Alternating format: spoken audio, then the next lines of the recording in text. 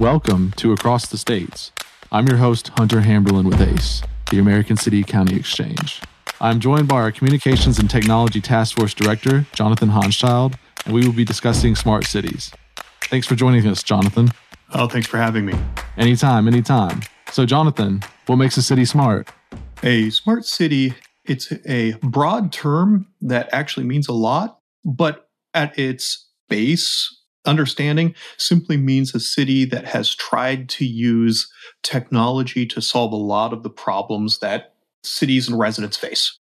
It's usually better to use examples than it is to talk about a smart city, as a concept. So it's a city that's used sensors and other things to help solve traffic problems, parking problems, to detect air pollution, to address and respond to emergencies or to let people know about emergencies. It's all sorts of things, but really what it does is it uses technology to try to solve those problems in new and innovative ways. Interesting. So currently, what cities are kind of laying the groundwork to become smart cities, or what cities are really leading the charge? Yeah, and that's a really good question because there really aren't any, quote, smart cities, end quote, right now. They really are laying the groundwork. They're testing technologies. They're slowly implementing them, but they're not there yet. And we can go into why that is in a little bit, but as far as some of the cities that might be leading the way, some of the ones that come to mind, at least relatively quickly, include cities like Columbus, Ohio, Cedar Rapids, Louisville. New York likes to be included in that, but that's for a very different reason. They've established kind of like a citywide Wi-Fi, and they consider that smart, versus a city like Columbus that's actually looking at how to solve transportation problems. It's actually looking at how to be more responsive to the needs and the demands of the residents. And even a city like Pittsburgh, Pennsylvania, is implementing some smart technology ideas along those lines.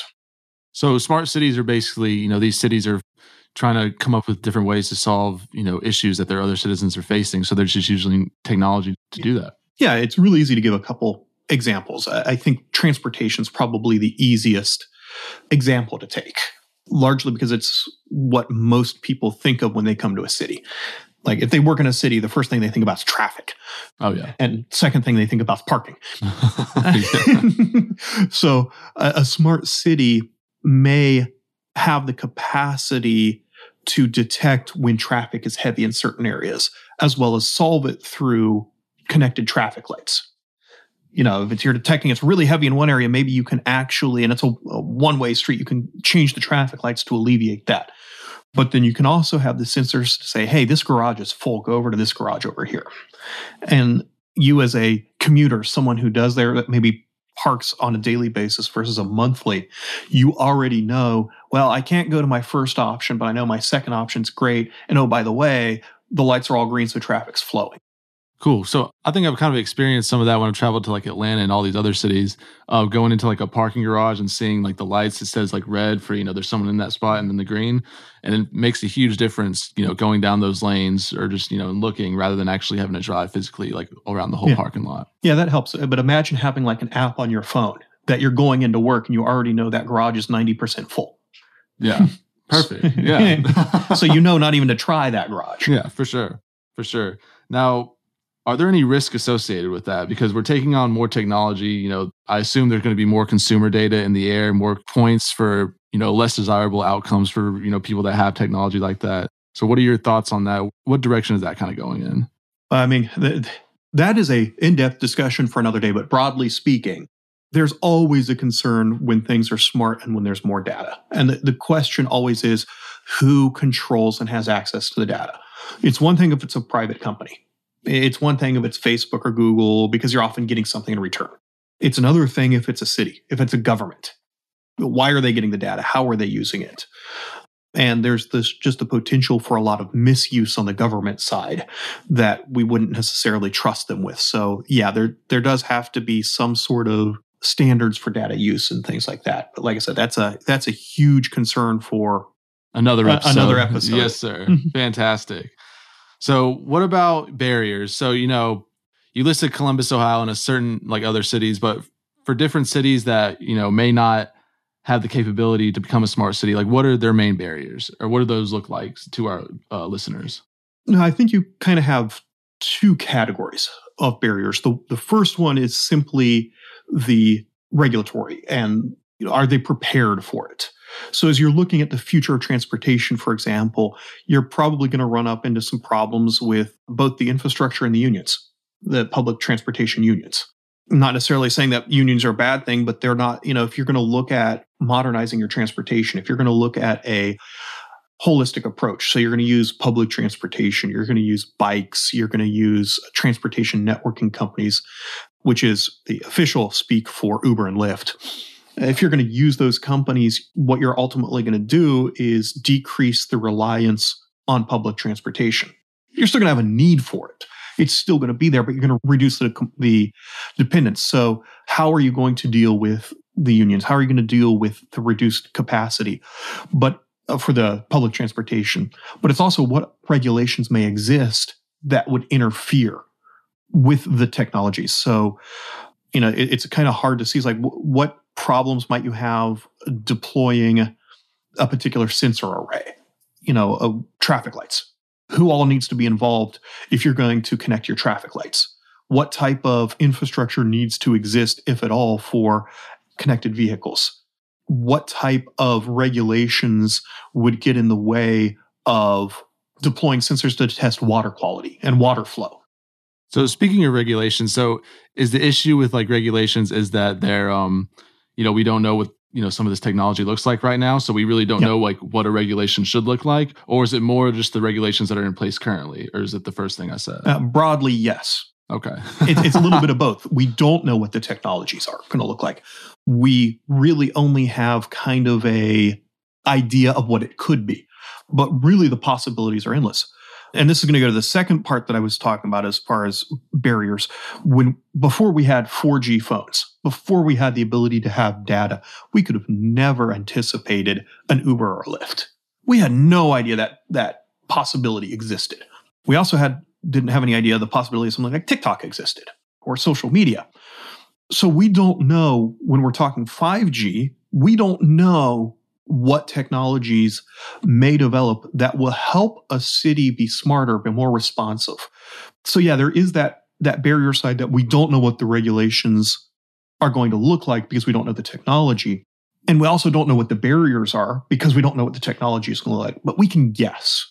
And this is where it also gets into that second part, which is a lot of cities, while they're developing the ability to be smart, they're not fully smart because you need this next generation of wireless connectivity. You need 5G to be able to be fully connected. We talk about connected cars. We talk about traffic lights, water sensors, things like that. 4G just doesn't have the capacity, speed, or latency to really be able to respond as needed. 5G does. 5G is going to require more antennas, is going to require broader deployment because of the way the technology works. And we can get into this in a future episode because 5G is just fascinating. But one of the biggest barriers is going to be any barrier to deploying this 5G.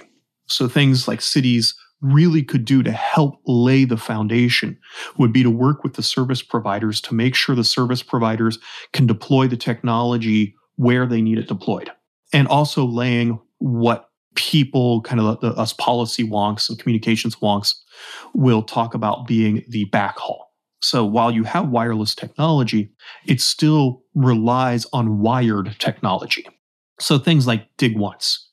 For those that don't know, that's when you have a road project, you're going to lay conduit, you're going to lay pipe and wires, and they're going to be dark, which means they're not going to be connected. They're not going to be connected to a service provider, but you're going to offer them to a service provider basically at cost so that you're not losing money on the actual thing, but you're already on a road project. You're already tearing it up. So it's minimal cost. You also have one touch make ready, which is working with the providers so that when someone wants to come in and put wires in, that instead of having to call everyone that's on the wire, Comcast, AT&T, you name the providers, that you have one authorized contractor that can come in and do the work to make the poll ready for the new entrant. And making sure, a big thing is making sure that cities aren't viewing the providers as sources of revenue. And instead, they can still recover their costs for doing the work, but working with them to deploy it. Because if they work with them to deploy it, several things are going to happen. They're going to have that backbone they need to have the connected city. And through the new generation of technology, through the new generation of wireless technology, they're going to be able to close the urban digital divide in a much faster. So it's a benefit. They're offering a benefit to their citizens. And because the city's going to be able to be smart, it's going to be more efficient, more effective, and it's going to save a ton of tax money. So it's going to benefit almost everybody involved, or basically everybody involved. Yeah. The service providers, the consumers, the government. Yeah, exactly. Yeah. So why wouldn't we do it? Why wouldn't it happen? Yeah, it really needs to. Yes, sir. So Jonathan, what else should people be talking about when talking about smart cities? What should we be focused on? Well, I think there's a couple critical talking points. Because we don't know what the technology looks like or is going to be, any type of move toward deregulation is great. But any attempt to regulate, really, it just shouldn't happen to regulate yet because we don't know what it looks like. And there should not be a focus on specific technology. Instead, any thought toward this right now should be tech neutral. That is to say, let's have a framework, but not mandate that you have to use company X or technology Y, because we want to make sure our cities are nimble. One thing about a smart city is that it's always going to be willing to adapt to what is next. And, we kind of saw that with Uber and Lyft, where you had the taxis that were really in control. They didn't like the competition. And that's what we want to avoid. We want to avoid a tech company becoming the next taxi, so to speak. And really, the second point on this is, as it's developed, cities would do well to work with the private sector, because the private sector is going to know what's coming around the corner before a city does. And if you work with the private sector will likely help deploy whatever that technology is at or a reduced cost to the city, because they're trying to experiment or whatever the case may be. But work with the private sector to meet the needs of the citizens, whatever that may be. Absolutely. And here at ALEC and at ACE, the American City and County Exchange, we're all about collaboration with stakeholders, the private sector, state legislators and everything, and our local city and county folk as well. So that collaboration is definitely something that we try to, as you know, that we try to really hammer in around here. So, yeah. And I'm looking forward to it. There's a lot of niche areas, so to speak, that you can talk about in smart cities. We can have a focus on transportation. We can have a focus on sensors. We can have a focus on privacy and what that means. There's just a lot to dig into here. So I'd love to hear from the audience and the people that listen to this, what they would like to dig into. Absolutely. Absolutely. Thank you for your insight regarding smart cities, Jonathan. This has been Hunter Hamberlin with the American City and County Exchange and Jonathan Hanschild with the Communications and Technology Task Force at ALEC. Thank you for listening to Across the States, the leading state-focused policy podcast presented by the American Legislative Exchange Council, the premier free market organization of and for legislators. To learn more about our work or to make a tax-deductible donation, visit alec.org. Tell us what you think on Facebook and Twitter at ALEC States. The views and opinions expressed on Across the States are those of the speakers and do not necessarily reflect the official policy or position of the American Legislative Exchange Council.